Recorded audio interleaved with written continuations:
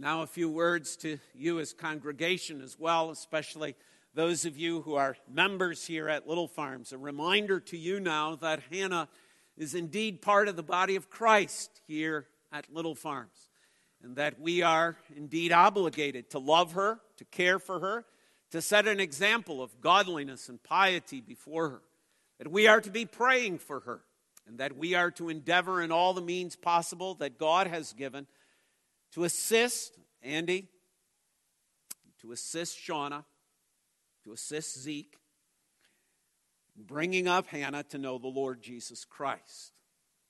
And we are committed to that. We have that responsibility from the Lord. She is part of a covenant community, not just a family. And what a blessing it is to be a part of the family that she is, and what a joy and opportunity there is as we see many family members here. But she's also part of the covenant community, a family, a spiritual family, the Church of Jesus Christ. So let's set that example. Let's be consistent. And what a beautiful thing it is to look around on a Sunday evening and seeing that example being fulfilled already. Your presence here tonight at her baptism is part of that. So on behalf of Hannah, thank you. And I can say from the Lord, well done, good and faithful servants. Let's turn then to the Word of God tonight, to the book of 1 Peter chapter 5. Beginning, for those of you who are visiting tonight as well, a new sermon series entitled The Other Tulip. It is necessary for me to give acknowledgement where acknowledgement is due.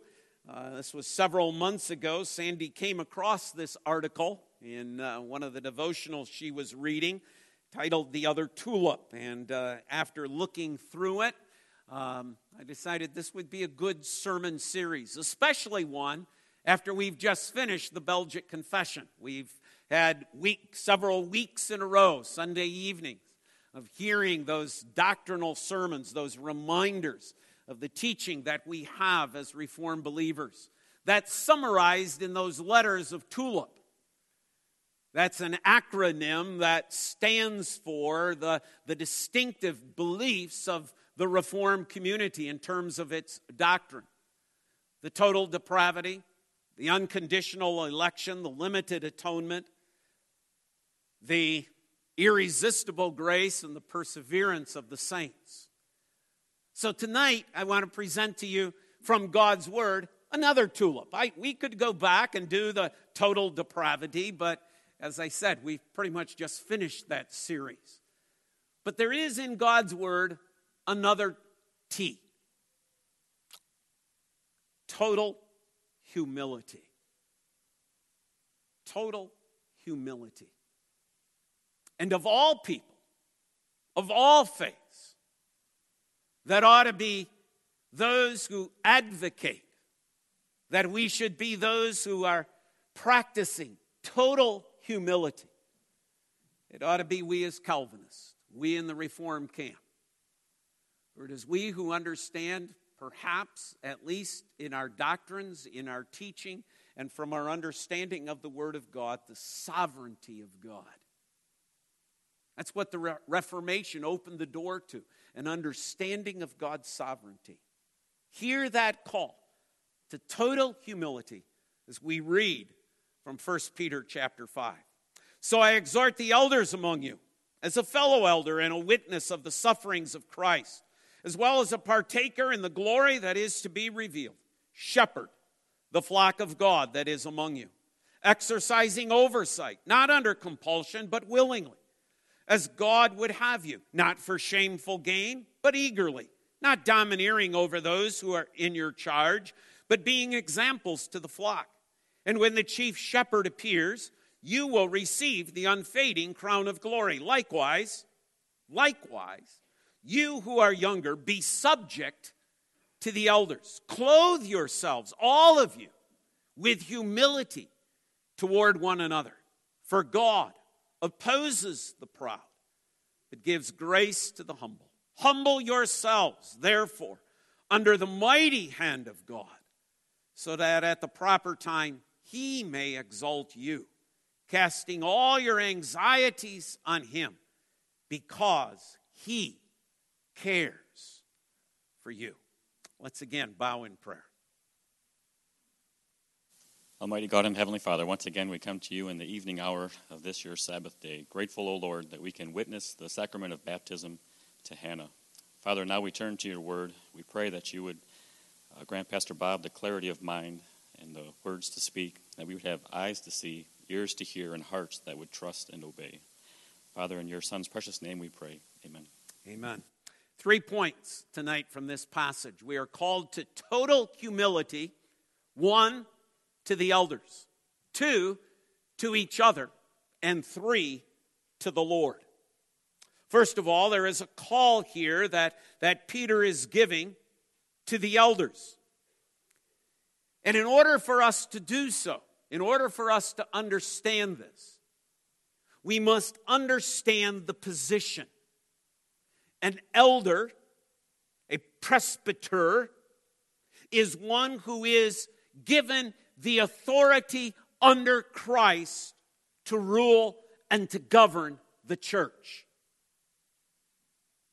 We've fallen in this country into a nasty view. And that's, we believe that the church is to be run like the state. We believe that the church is to be run as some sort of democracy or as some sort of republic. That what we do is we elect men to rule in our place. But the actual authority is us. We as the congregation, we as the members of the church are the real authority. Because that's what we believe, isn't it, according to the Constitution of the United States, that we, the people of this country, in order to form a more perfect union, do establish it's we the people. We are reminded this election season, are we not? At least we're told, oh yeah, I know that. Oh yeah, I know that. I know you people are the one. I promise, when I'm elected as your legislator, when I'm elected as your senator, when I'm elected as your governor, when I'm elected as your state representative or your state senator, I will listen to you, the people, because I know you are the authority. How soon it is that they get in government, and pretty soon they're passing all sorts of bills and so on, and when somebody says, well, who's going to pay for that? They answer the question, well, the government will.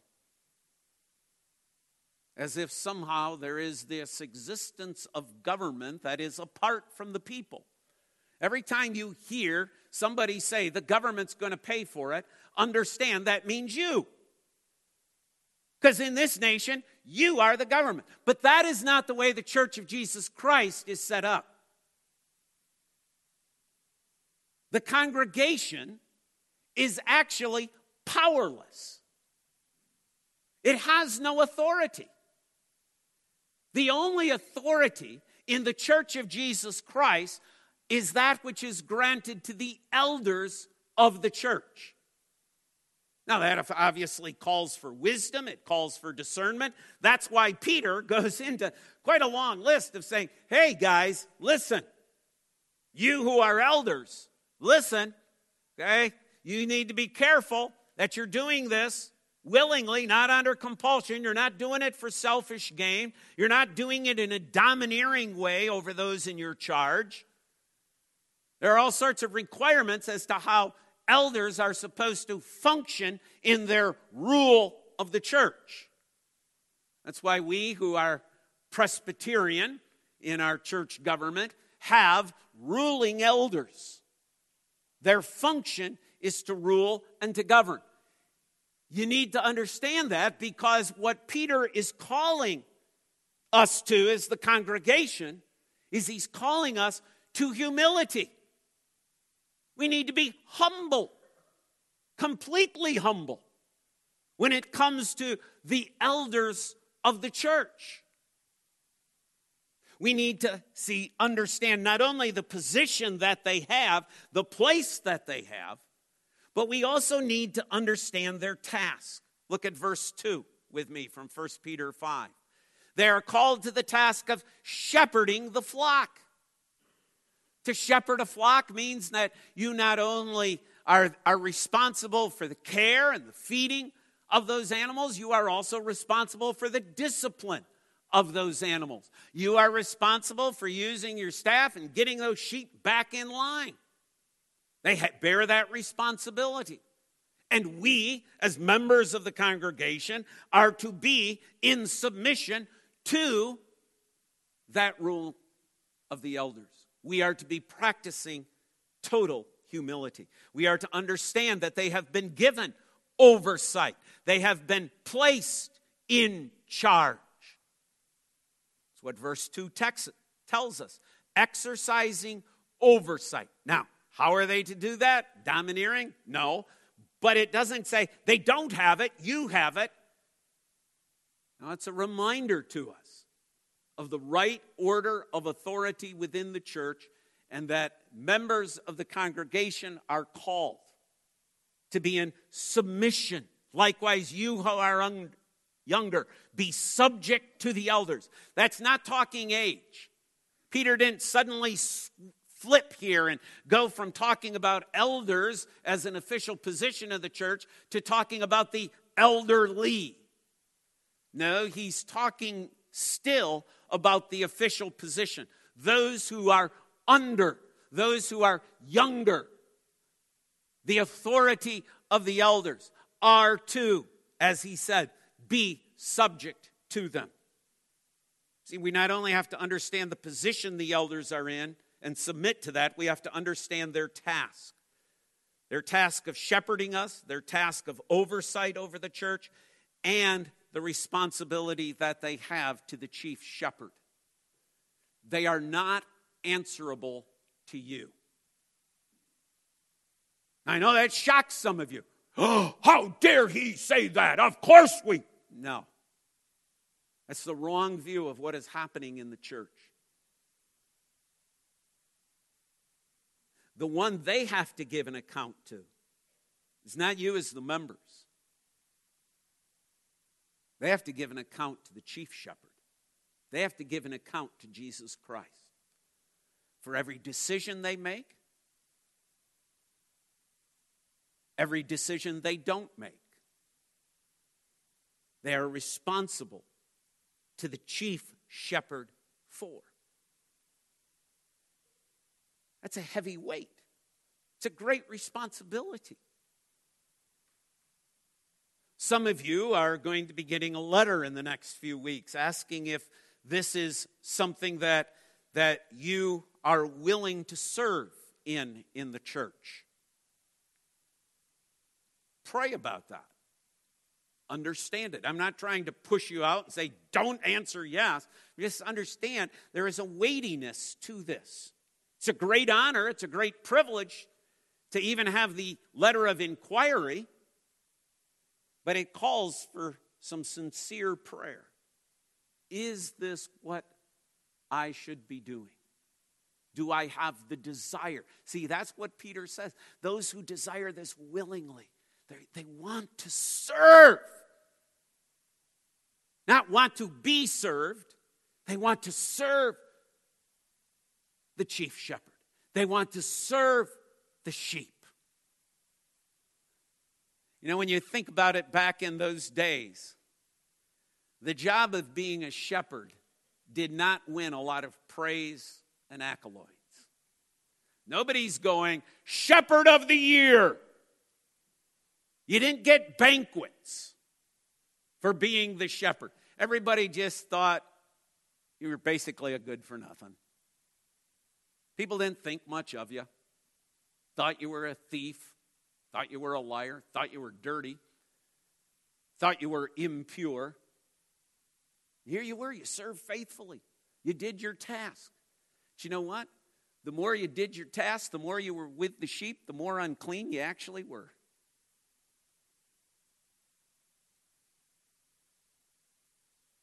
And isn't that true of the chief shepherd? The one who took upon our very nature, who had all of our sins placed upon him. The more he was with the sheep, the more sin is upon him.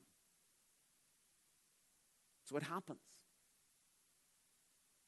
Therefore, because of the position, because of the task, Peter commands the congregation, be subject to the elders. Total humility. But then he goes on to say, verse 5, follow with me. Likewise, you who are younger, be subject to the elders. Clothe yourselves, all of you. Now we got the whole bunch. Now we got elders. Now we got deacons. Now we got the pastor in the mix, the teaching elder. Now we got every congregational member. All of you with humility. Clothe yourselves, all of you. Now we look at that word and we say, there's not much to that. Clothe, we talk about clothe a lot. What clothes are you going to wear? What clothes are you going to put on? But this is a really unique word in the Greek. It's hardly ever used. And so Peter is picking out to use for us a term that there were probably other words to use, but he's being very, very precise. And the word that he actually is using here means, literally, to tie up. You say, I don't get it. Clothe means to tie up? Yes. This is the word that was used in the Greek language to describe the clothing that a slave wore. Peter is saying, put on the clothing of the slave. All of you. Now remember where we were. Remember a couple of weeks ago we had disciple do just about anything? A servant, a slave, does everything. Peter is saying that we are to put on, we are to clothe, we are to tie up the cape. Because that's kind of the piece of clothing from what we've gathered that a slave would wear. It was some sort of garment that had some sort of cape so that people could know, oh, they're a slave, they're a slave, they're a slave, they're a slave. And you had to tie it up. Particularly when you were at work. You couldn't leave it open and, dragging. Some of you guys understand that, and women as well. If you leave a piece of clothing loose when you're doing some pretty precise work, it can cause problems. It can get caught in the chainsaw. It can get caught in the corn picker. You can get into all sorts of trouble because of it. So you have to tie it up. Put it on, tie it, and serve. Humble yourself. That's the picture that's going on here. He's saying, put on the slave's uniform. Put on the badge that notes that of servitude. The outward mark, the outward sign. Clothe yourselves, all of you, with humility. Paul speaks about it in another place, the description of humility as count others always as better than yourself. This is what we're called to. Not only to clothe, but to do so completely. See, a slave never gets time off. There's never downtime. There's never weekends. There's never days off. A slave is a slave continually. It's not, I served in the church for 20 years. That's about enough. It's time for somebody else to. No. Complete. Because we are slaves of the Lord Jesus Christ. We are servants of Christ. Don't get time off. We are always called to be completely, totally humble. Notice what Peter adds. towards one another. Towards one another. That means we're called to be completely humble towards the newest member of the visible church of Jesus Christ, Hannah Esther Metten. We're called to put on the cape of a slave for her.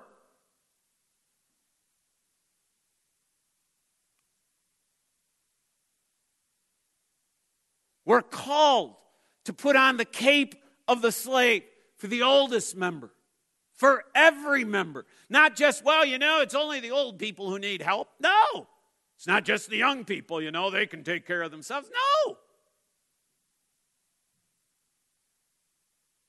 We are to be on our knees. We are to have the apron tied. We are to have the towel around our waist. For all. For all. So there's one of the questions that we have to ask ourselves. Is that our attitude? Or do we think, there's some people, we don't have to serve them. Well, far be it from me to ever serve that person. I'm not going to stoop that low. Then you need to wrestle with 1 Peter 5:5. Because the call of the word is to clothe yourself.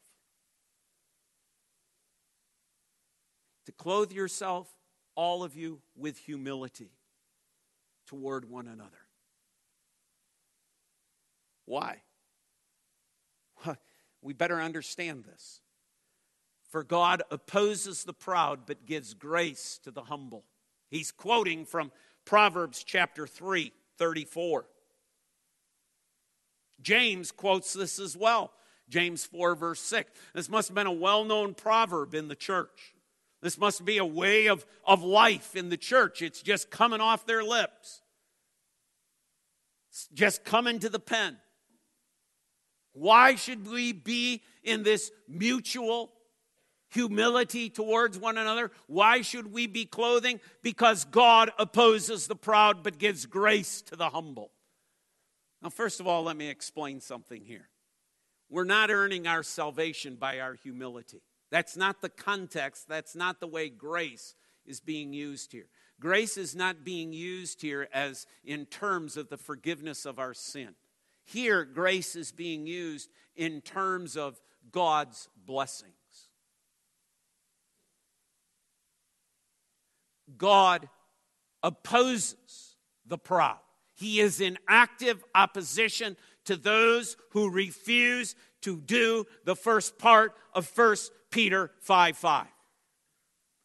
If you are not clothing yourself, if you are not acting with humility towards others, all others, then God is actively in opposition against you. But if you are in process and you are working at and you're desiring to live in obedience to 1 Peter 5:5, then God gives blessings to those who humble themselves.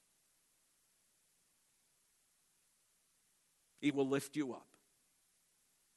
He'll lift you up off your servant knees.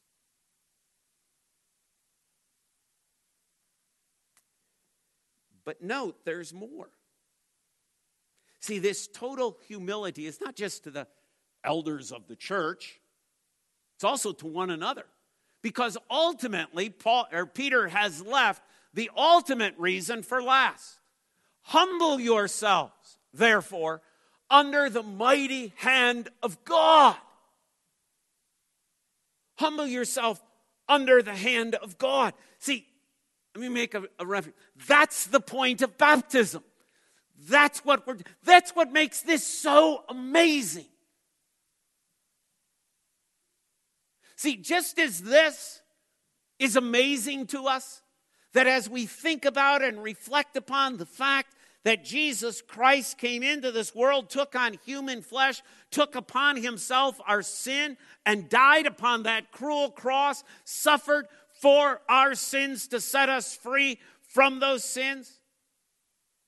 Here's the amazing thing of this. He made the stars, and he calls them all by name. Now, I know you ladies who are in ladies' Bible study, Sunday mornings, have been dealing with this a little bit in the video that you've been watching. But let's get a reference. The sun is the nearest star to us within our universe, solar system, galaxy. The sun is 93 million miles away. That's just a big number. Some of you might have it in your bank account. I kind of doubt it, but some of you might. But to give you some perspective, if for the next 3 years you counted one number at a time, 1, 2, 3, 4, it would take you 3 years, 24 hours a day, 7 days a week, 12 months a year, for 3 years to get to 93 million. And that's the first star. He knows every star by name. He knows all of its unique properties. He knows its chemical composition. He knows exactly where it is. Astronomers tell us that there are galaxies beyond galaxies, and the numbers get so big my mind spins. I have trouble with the 93 million. But here, Christ, God, put his name on Hannah. The God who holds the stars and calls them by name. Can you imagine the magnitude of who God is then? Of what a being he is? Of what a mighty hand he has, for he holds the stars in his hands. And yet, and this little itty bitty small little planet in the midst of all of this is a tiny little girl that tonight God put his name upon. I tell you, my friends, that throws me to my knees in humility under the mighty hand of God. Not out of fear, not out of dread, but just out of pure awe and wonder. This is what he does. Humble yourselves then under God's mighty hand.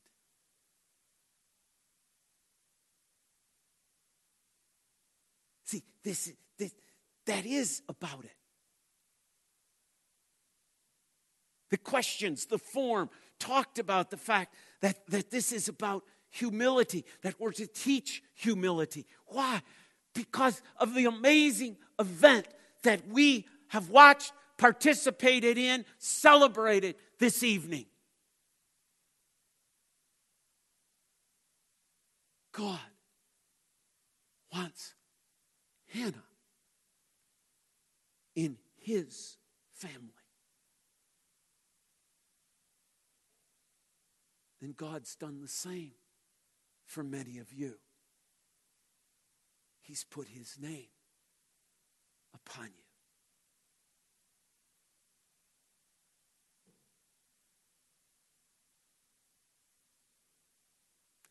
See, it's because of his sovereignty, because of his absolute, magnificent, awesome control. You know, when I think about the magnitude of that distance, I think about those 3 years of counting to get somewhere near 93 million. I know if you average it out, it actually comes under 3 years, but I'm figuring I'm not going to get to 89,565,467. I'm not going to be able to say it in a second. So by the time I get there, I'm probably going to forget what I was, and I probably might have to start over, so it's going to take me a little while. But it's 3 years. Let us suppose, my friends, that the greatest human amongst us in all of the world is represented by the tallest building in the United States, the Willis Tower, approximately 1,800 feet tall. Do you know how long it takes me to count to 1,800? Less than 30 minutes. What is man? What is man? See, here we all are. Hey, I'm big stuff. I'm important. If you were as tall as the Willis Tower, it'd only take me 30 minutes to get to you. But it takes me 3 years to get to God's first star from the earth.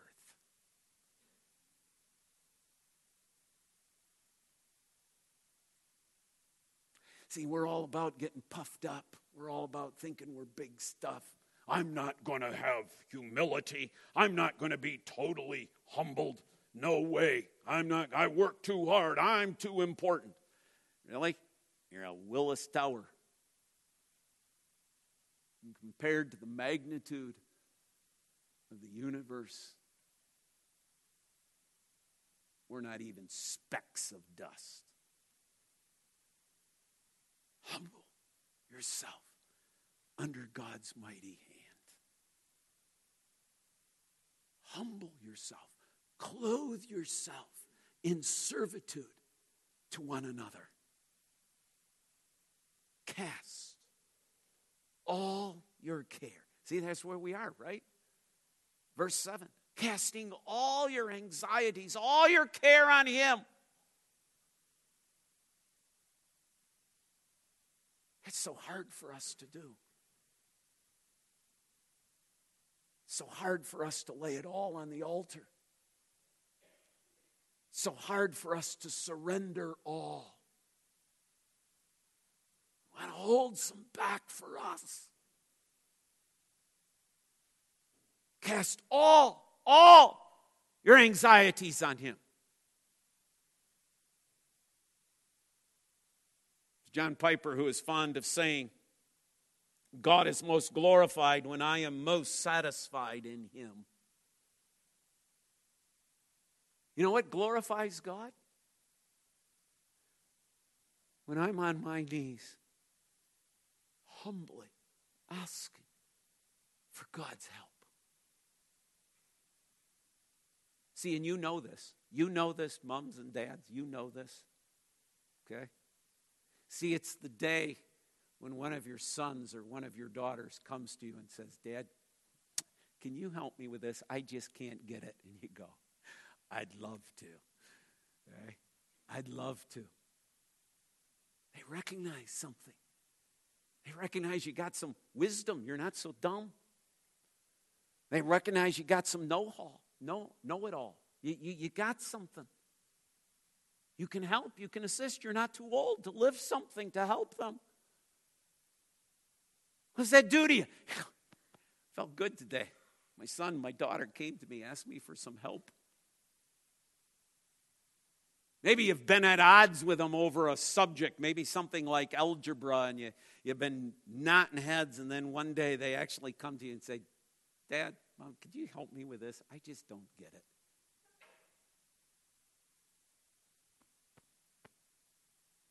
Every time, my friends, that we come before the Lord and we cast all our cares upon him, is glorified. God is glorified. Every time we use the talents and gifts that God has given to us for His glory, He's glorified. He's honored. He's pleased. And why should we not cast all our cares upon Him? All our anxieties? Because He cares for you. I mean, He's got stars that make the sun dwarf in size. Yes, He takes care of them. But He also takes care of you. And if you ever doubt, think of the cross. Humble yourself under God's mighty hand, and He will lift you up. Someday.